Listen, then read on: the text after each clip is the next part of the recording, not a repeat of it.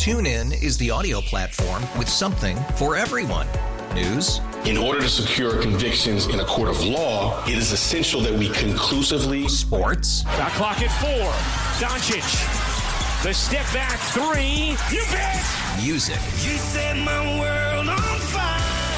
Yes, and even podcasts. Whatever you love, hear it right here on TuneIn. Go to TuneIn.com or download the TuneIn app to start listening. We really need new phones. T-Mobile will cover the cost of 4 amazing new iPhone 15s, and each line is only $25 a month. New iPhone 15s? it's better over here. Only at T-Mobile, get 4 iPhone 15s on us and 4 lines for $25 per line per month with eligible trade-in when you switch. Minimum of 4 lines for $25 per line per month with autopay discount using debit or bank account. $5 more per line without autopay, plus taxes and fees. Phone fee at 24 monthly bill credits for well-qualified customers. Contact us before canceling account to continue bill credits or credit stop and balance on required finance agreement due. $35 per line connection charge applies. See T-Mobile.com. Welcome back to Steele Talking. I'm your host, Geraldine Steele, and I'm very excited about this next interview because really he's quite a remarkable man. His name is Dr. John Richard Saylor, and he is joining us. Why? Well, think about it. Minnesota is the land of 14,000 lakes. But what can we learn from lakes? I never thought about that question. Did you? Well, like us, he says, lakes are born, they live, and they die. From their often dramatic formations to their ultimate disappearances, lakes live extraordinary lives. John Richard Saylor, Ph.D., traces the natural history of these remarkable still waters in his new book, Lakes, Their Birth, Life, and Death. Dr. Saylor is a professor of mechanical engineering at Clemson University, and he has researched the phenomena that occur at the interface between air and water. He joins us now on the John Schuster Caldwell Banker Hotline. Welcome so much, Dr. Saylor. Welcome to Steele Talking. Well, thanks so much for having me, Geraldine. How did it ever come to be that you found this interesting? Is this something as a young boy that you thought, hey, fascinating? No, not at all. As you probably imagine, a professor of mechanical engineering doesn't normally do research on lakes. It's not really in our wheelhouse. Right. But I happened to get involved in a project studying the evaporation of water from lake surfaces. And it was sort of a red herring kind of project. And when it came time to get this published, to write a paper summarizing our results, I found myself in the position of having to get spun up on lakes, at least so I knew the vocabulary and could write a paper on it. And probably like most of your readers, I thought lakes were great. It's great to vacation on them, swim in them, canoe in them, etc. But I didn't think they were, fascinating or anything like that. I just thought they were pleasant places to be. But in the process of learning about lakes, I kept finding fascinating, wonderful things about them, mysterious things about them, and even things about them which are frankly quite dangerous. You are a prolific writer, and I know that you have probably thought, my goodness, I did not see this for my life. Most people like you would say, I didn't see this for my life. Yet this is so fascinating to even me. I didn't know any of this. And as I've been researching and watching videos of you and trying to figure out, all the questions I want to ask you, tell me what is most important about your research when it comes to lakes.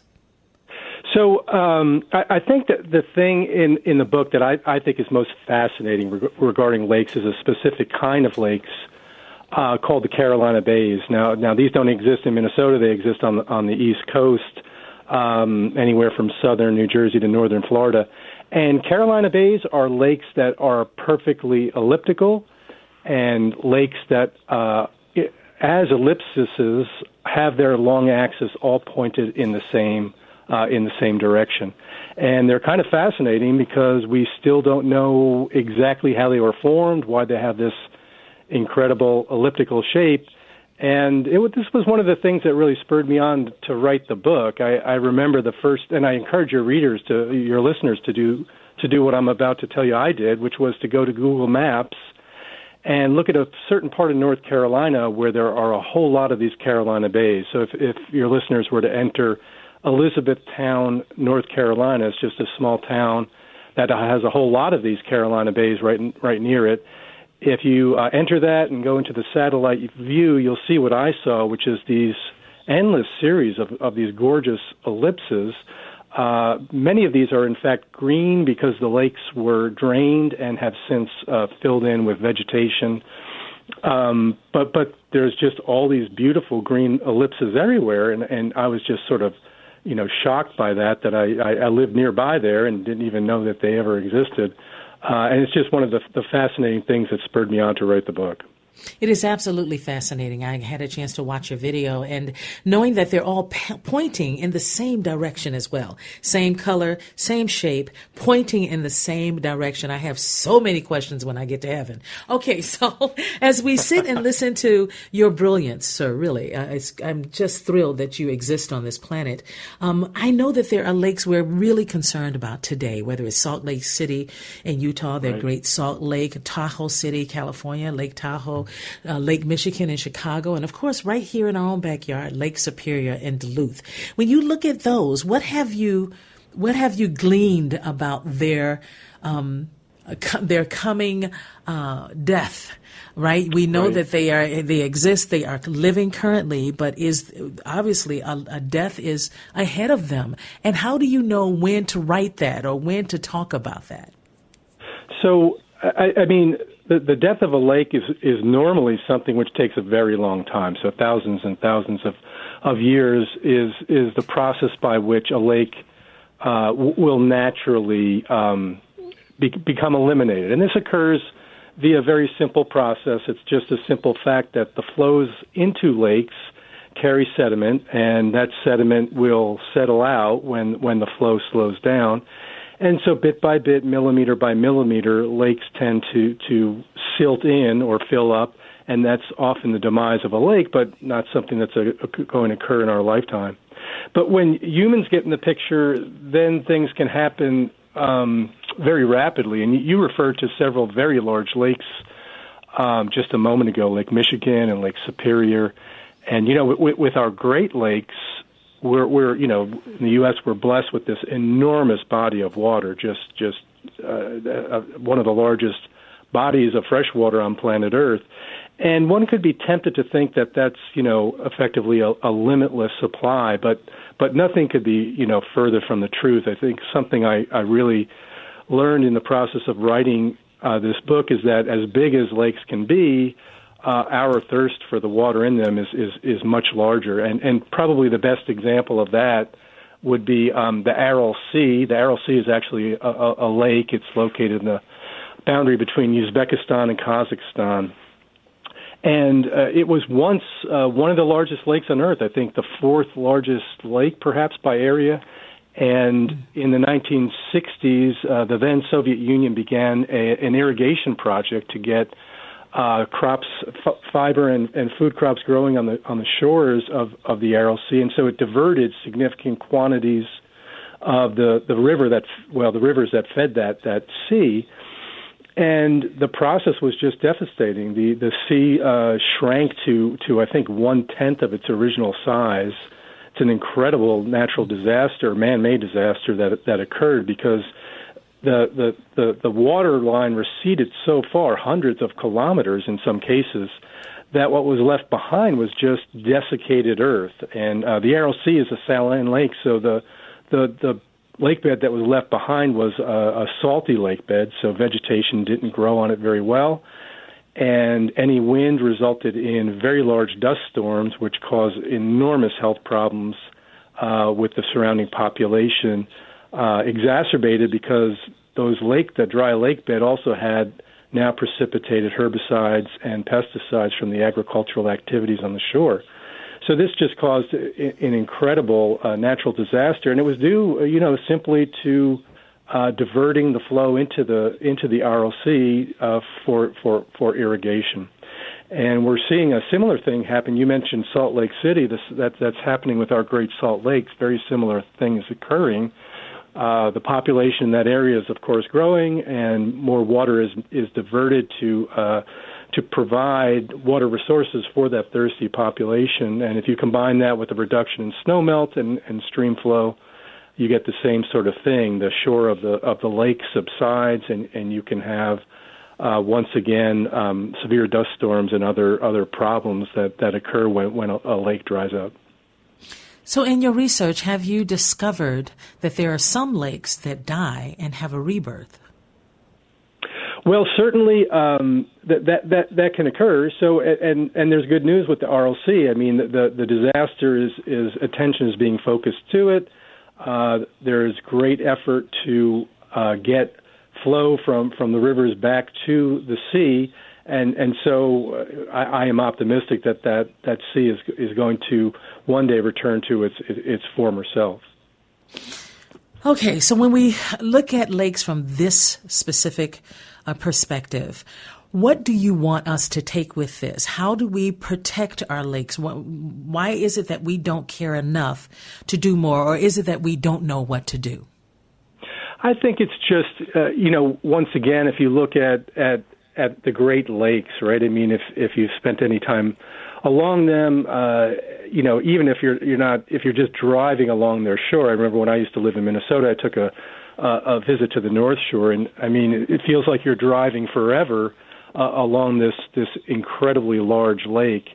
And so I think it's very tempting to think, well, this is just a natural resource that we simply can't ever dry up. But the point of the matter is we can. And with the Great Lakes, attempts have been done to do that, to divert water from the Great Lakes via pipelines, to send them any number of places to try to alleviate droughts in various areas. I think this was proposed in places everywhere from New York City to Los Angeles.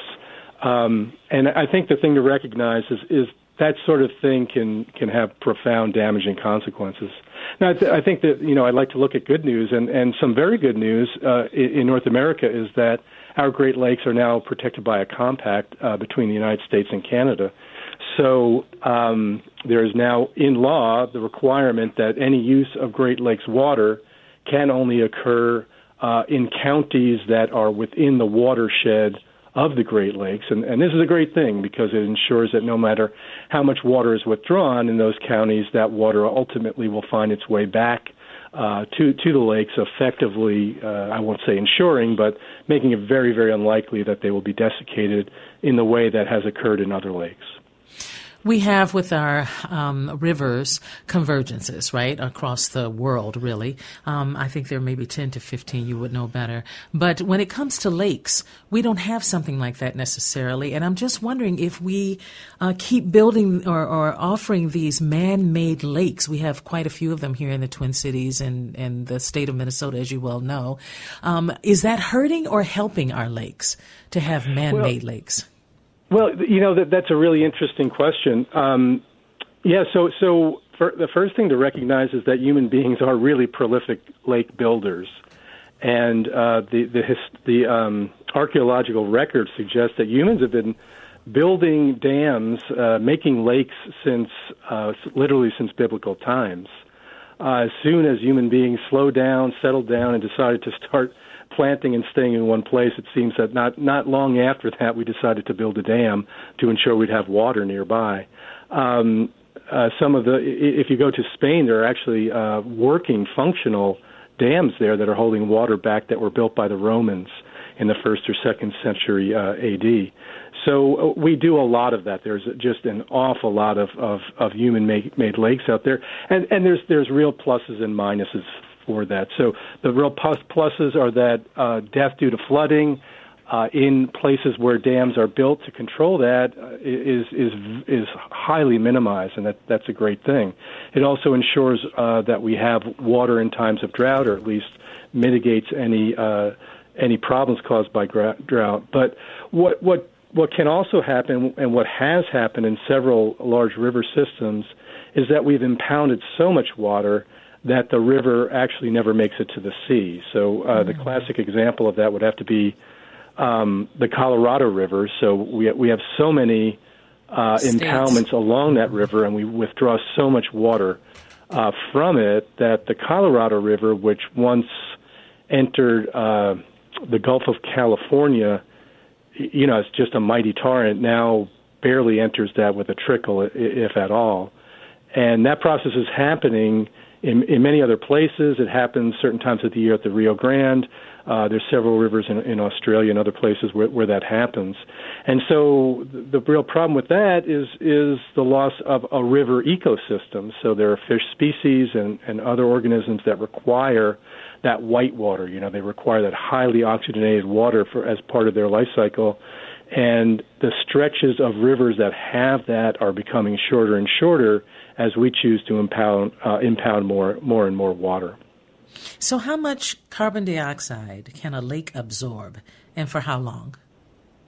Well, that's an interesting question. I think when we talk about climate change, carbon dioxide sequestration by lakes is probably somewhat of a smaller player when we compare to the ocean, right? So the ocean is just such a large surface area compared to the surface area of lakes, but it's not insignificant, and part of the reason for that is that there are a lot of very small lakes. So when we look at lake surface area, if you only count the larger lakes, which had been done for quite some time, you sort of underestimate the CO2 sequestration by lakes.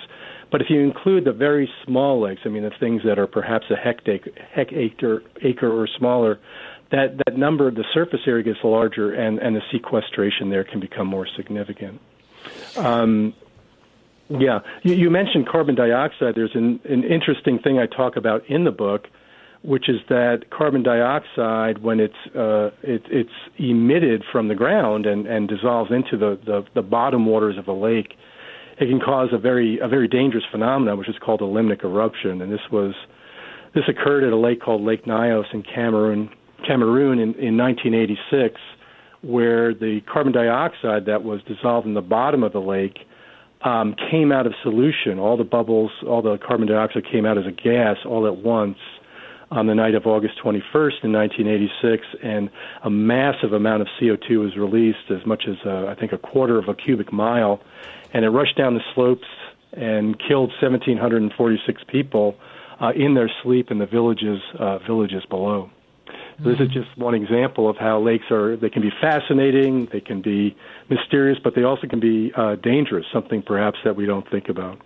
We have 2 minutes left, sir, and I'm just wondering about something you said, that beneath the surface of the many lakes that populate our planet lie wonderful secrets. Give me one example of a wonderful secret.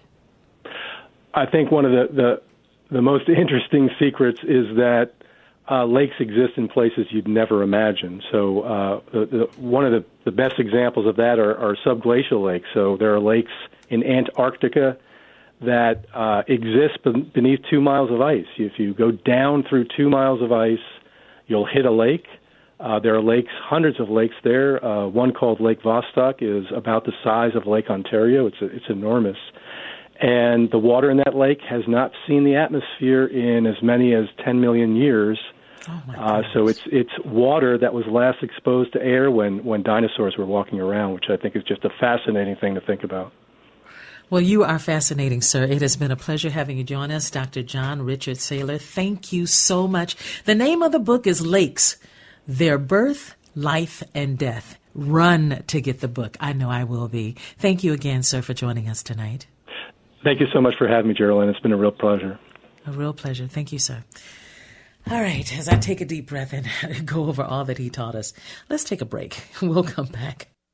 TuneIn is the audio platform with something for everyone. News. In order to secure convictions in a court of law, it is essential that we conclusively. Sports. Shot clock at 4. Doncic. The step back 3. You bet. Music. You set my world on fire. Yes, and even podcasts. Whatever you love, hear it right here on TuneIn. Go to TuneIn.com or download the TuneIn app to start listening. After the end of a good fight, you deserve an ice-cold reward. Modelo, the mark of a fighter. You've earned this rich golden lager with a crisp, refreshing taste. Because you know, the bigger the fight, the better the reward. You put in the hours, the energy, the tough labor. You are a fighter, and Modelo is your reward. Modelo, the mark of a fighter. Drink responsibly. Beer imported by Crown Imports, Chicago, Illinois. After investing billions to light up our network, T-Mobile is America's largest 5G network.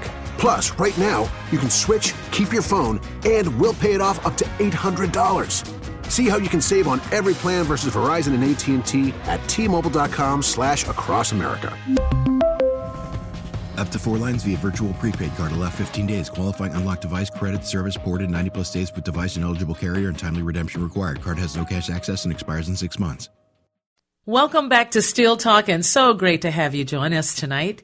Thank you to every one of our listeners. I do want to mention about this incredible Mr. Saylor. He, to me, is quite remarkable, and I know that Minnesota is the land of 14,000 lakes, I believe we have about now, but what can we learn from lakes is really important. And I think most of us, those that can, get the book, get as much information as you can, because, he talks about those lakes being born and living and dying and actually having, life, enjoying the life. That's how I see it in my mind as he was talking. And he talks about exploring lakes from around the world.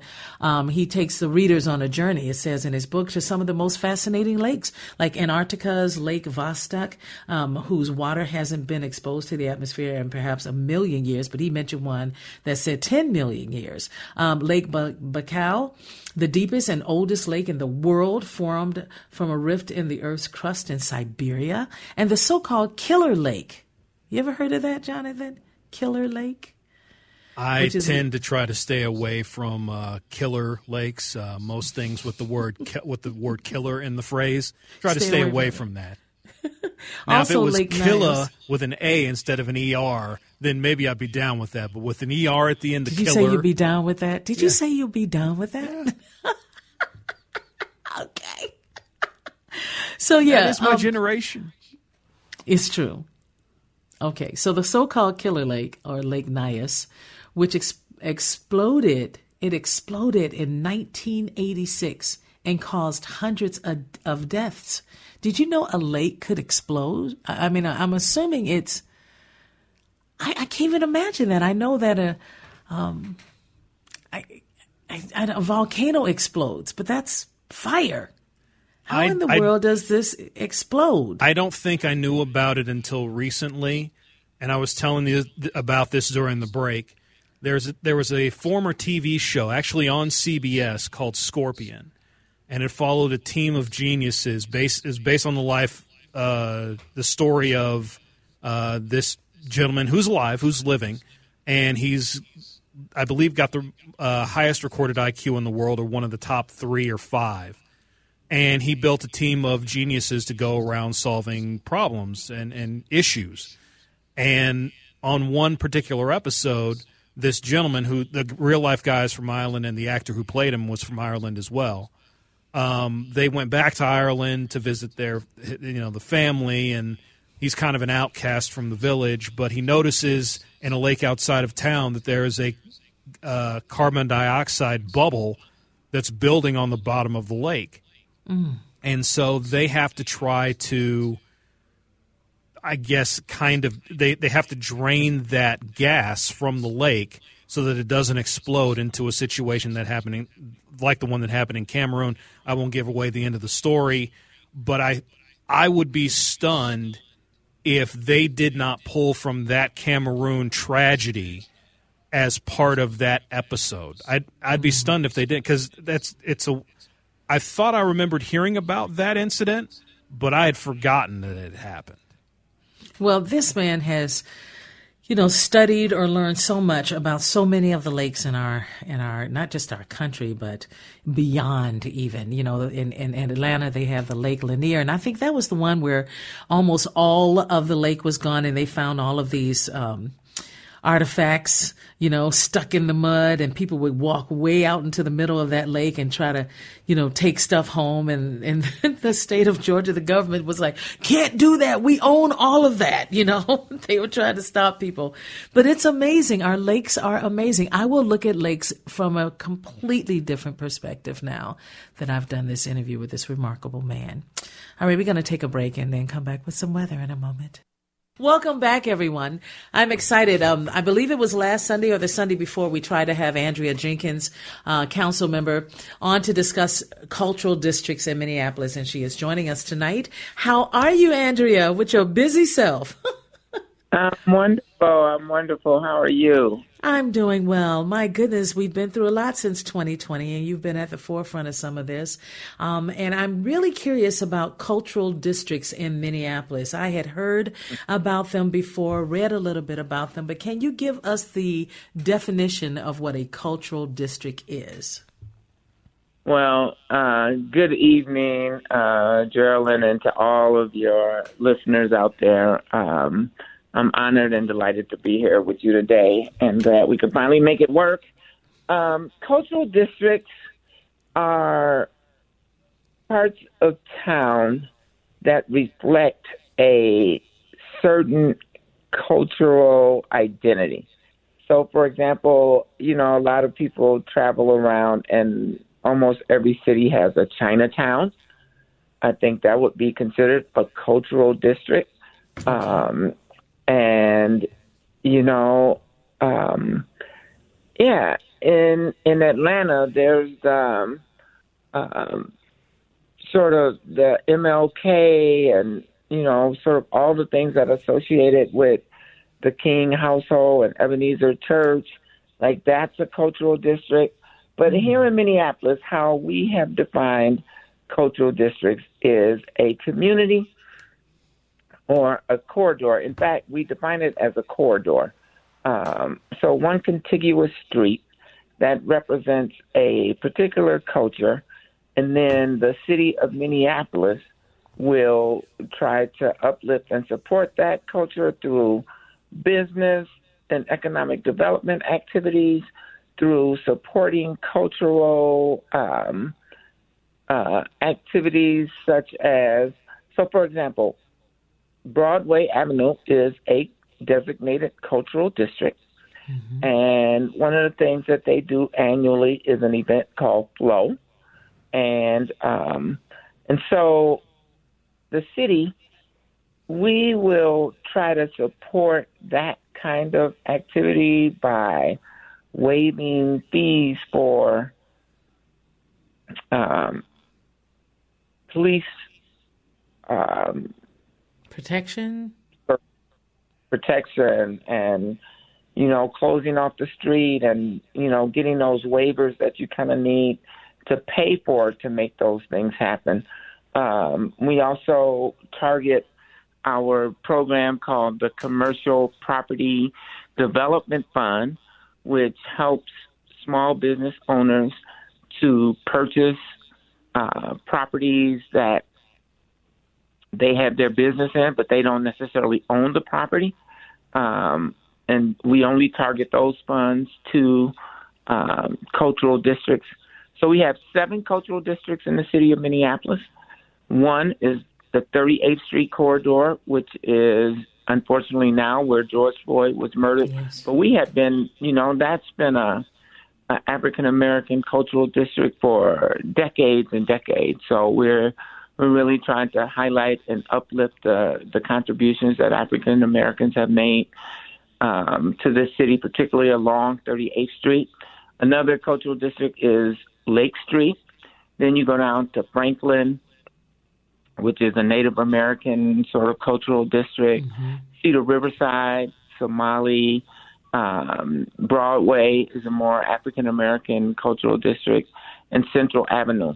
And so Central Avenue and Lowry Avenue. So these are some of the cultural districts that we have identified in the city, and we try to prioritize resources, prioritize technical assistance, and really try to highlight and uplift the cultural events that define those communities. Yeah, I think what surprised me the most about this is that city officials really felt that the desires of the community members really wanted to prevent displacement of residents in gentrifying areas. And I was, it just kind of shook me when I read that, because we know that in so many of these cultural districts, gentrification is real and it is happening, right? So with that said, Do the cultural districts stop displacement of residents? Well, we hope it does. I'm not sure if there's one specific way to stop displacement, although I would say that probably the biggest way to try to stop displacement is through ownership, right? And so therein comes our Commercial Property Development Fund, which we try to help small business owners who have been in the community, who represent cultural communities, to purchase the building and properties that they live on. In addition, we have home ownership opportunities for homeowners along and around those cultural districts to try to ensure that we don't let gentrification displace, long-term community members. It's very much a deep concern, and I think we've recognized that and really trying to bring in some tools to help eliminate that. And like I said, I think home ownership and ownership, period, is one way to really combat displacement. So what type of tools are you speaking of? So one is the Commercial Development Property Loan Fund. We also have home ownership opportunities and home ownership support for. We do, because over here in North Minneapolis, there are so many seniors that have been losing their homes over, maybe a decade or so, and it's really disturbing to me. So I know that we're looking out for, we're trying to define and watch out for all of the changes that are happening in these cultural districts. But I do want to talk a little bit about the Minneapolis 2040 plan. I was just telling my in-studio producer earlier tonight, there's always a plan, and they plan way out, to make sure there's plenty of time for them to get done what they want to get done. Would you agree with that? I do agree with that. So, the 2040 plan, so just for pure context, each city in the state is required to submit a 10-year plan every 10 years and submit that to the Metropolitan Council or to the state of Minnesota. So you have to say, how are we going to manage building housing, economic development, sewers, and roads in the next 10 years? The 2040 plan that I think you're referring to is what we're calling the Minneapolis 2040 plan. And that was really designed to, again, help with the displacement that you talked about. By building more housing, we're able to lower the cost of housing in the city. And up until now, there have been sort of rules and zoning regulations that says Minneapolis can only build single-family housing. And if you want to build multi-family housing, you have to get waivers and variances, and there's only certain places that you can do this. And so what we did, what the 2040 plan does, is eliminate those zoning regulations and allows you to build duplexes, triplexes, multifamily homes all over the city. The practice of only building single-family homes was a way to keep white neighborhoods white. If you only have single-family homes and then you redline and you sort of obstruct people's opportunity to purchase, you can keep the community white.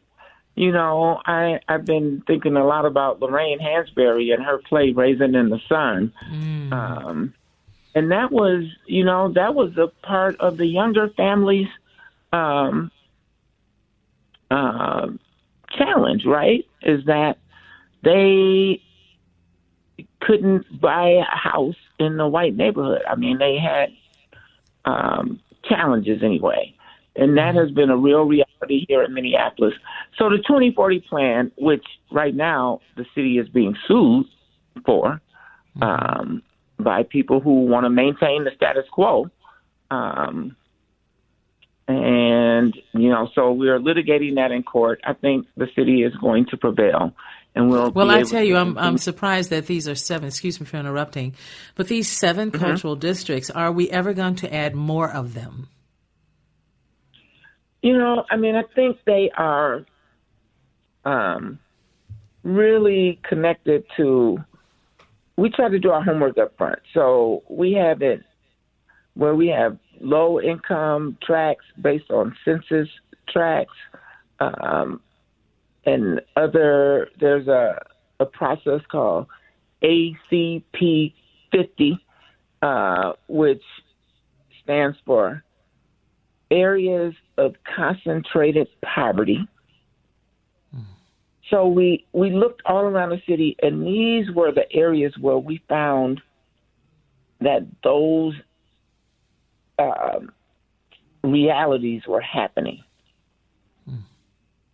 There's not a lot of other places where that is going on. And if we have if everything is a cultural district, then it really doesn't mean much, right? So I think we want to limit cultural districts at this point and try to really understand how they are functioning and how they are working. And if we need to, I think that's something that we can look at and think about in the future. But right now, I think that we have them in the right place: Broadway, Lake Street, Cedar Riverside, Franklin Avenue, again, the Native American community, 38th in Chicago, which is African American community, which I represent. It includes Sabanthony Community Center, George Floyd Square, so many Black and Brown owned businesses that used to be there that are coming back. So I think we have them in some pretty good places. I will not say that there shouldn't be opportunities to have more in the future. Thank you for that. That's what I was waiting for. Because here's the deal: when you said that funds are involved in this, then we should absolutely have more. If there are funds where we could really make a statement with one of the cultural districts, a new one that's coming forward, that sort of thing. Why not? Why not ask for more? Because really, it's the people that live in these cultural districts that have an understanding of what that means and they have an understanding of what living in those districts really mean to them. So that's important. So even if we have 7 right now, if we get maybe 3 more, I'm not upset about that if there's funding for it. I would love to see that, because it really does move people to say, I live in this cultural district and it means a lot to me. And I've heard that before. Yeah, no, that's real. That's very real. And we've been kind of on the neighborhood process in the city of Minneapolis, but never really having districts. And so, but it's also, so like we have the Northeast District, and what do you call it? The North Loop. Yeah. That's North Loop. Okay. But they don't really need the resources, right? I mean, it's a pretty stable income community. And while it is a cultural district, there's the baseball stadium, the basketball, the food, the restaurants, theaters, and entertainment. But they don't need resources. Broadway, Lake Street, they need that kind of support. Exactly. I've been reading from an article that's called A History of the Minneapolis Cultural Districts by Tiffany Buey. And it's really important for us to know exactly what it means when you say cultural districts. I will say that they consider this a national movement to create cultural districts. In fact, in the article it says cultural districts are a global phenomenon and they come in all shapes and sizes. There are 19 states that have formal cultural district programs, like Iowa, Louisiana, and Rhode Island. They were early adopters of the policy, according to Tom Borup, who wrote his doctoral dissertation on cultural districts. So for me, when you read something like that, that means not enough of us know about cultural districts. And it's something I would love to hear more about and maybe even talk more about on my show. And I'm just hoping that... Tom is local, right? Tom Burrow lives in this community, lives and works here. He's married to Harry Waters Jr., who I think you may know or be familiar. And so, I would love to come on and talk with Tom and you and talk about we'll see. District. We'll see if we can make that happen. I'm so sorry we'll run out of time, Andrea. Thank you so much for joining us. Council Member Andrea Jenkins has been joining us, and I really appreciate you giving us your thoughts. You take care of yourself. Thank you so much. Have a great evening. You too. All right, we're going to take a break, and we'll be back soon. Welcome back, everyone. We just have a few seconds here, and I just want to let you know, Center Stage is next. All things arts and entertainment. We just believe you ought to know about it. Sandy Bourne Barrett is going to start it out. She's the artistic director of Stages Theater Company and director of what? The Little Mermaid Junior. What is Junior? Can't wait to find out. Stay tuned. TuneIn is the audio platform with something for everyone. News. In order to secure convictions in a court of law, it is essential that we conclusively. Sports. Got clock at 4. Doncic. The step back 3. You bet. Music. You set my world on fire. Yes, and even podcasts.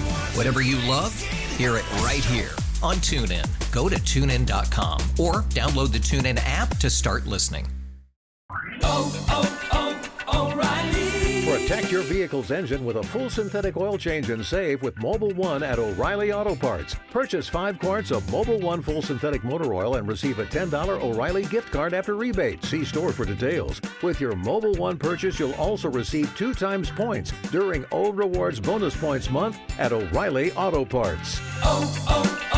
O'Reilly Auto Parts. It's better over here. After investing billions to light up our network, T-Mobile is America's largest 5G network. Plus, right now, you can switch, keep your phone, and we'll pay it off up to $800. See how you can save on every plan versus Verizon and AT&T at T-Mobile.com/across America. Up to 4 lines via virtual prepaid card. Allow 15 days. Qualifying unlocked device credit service ported 90+ days with device and eligible carrier and timely redemption required. Card has no cash access and expires in 6 months.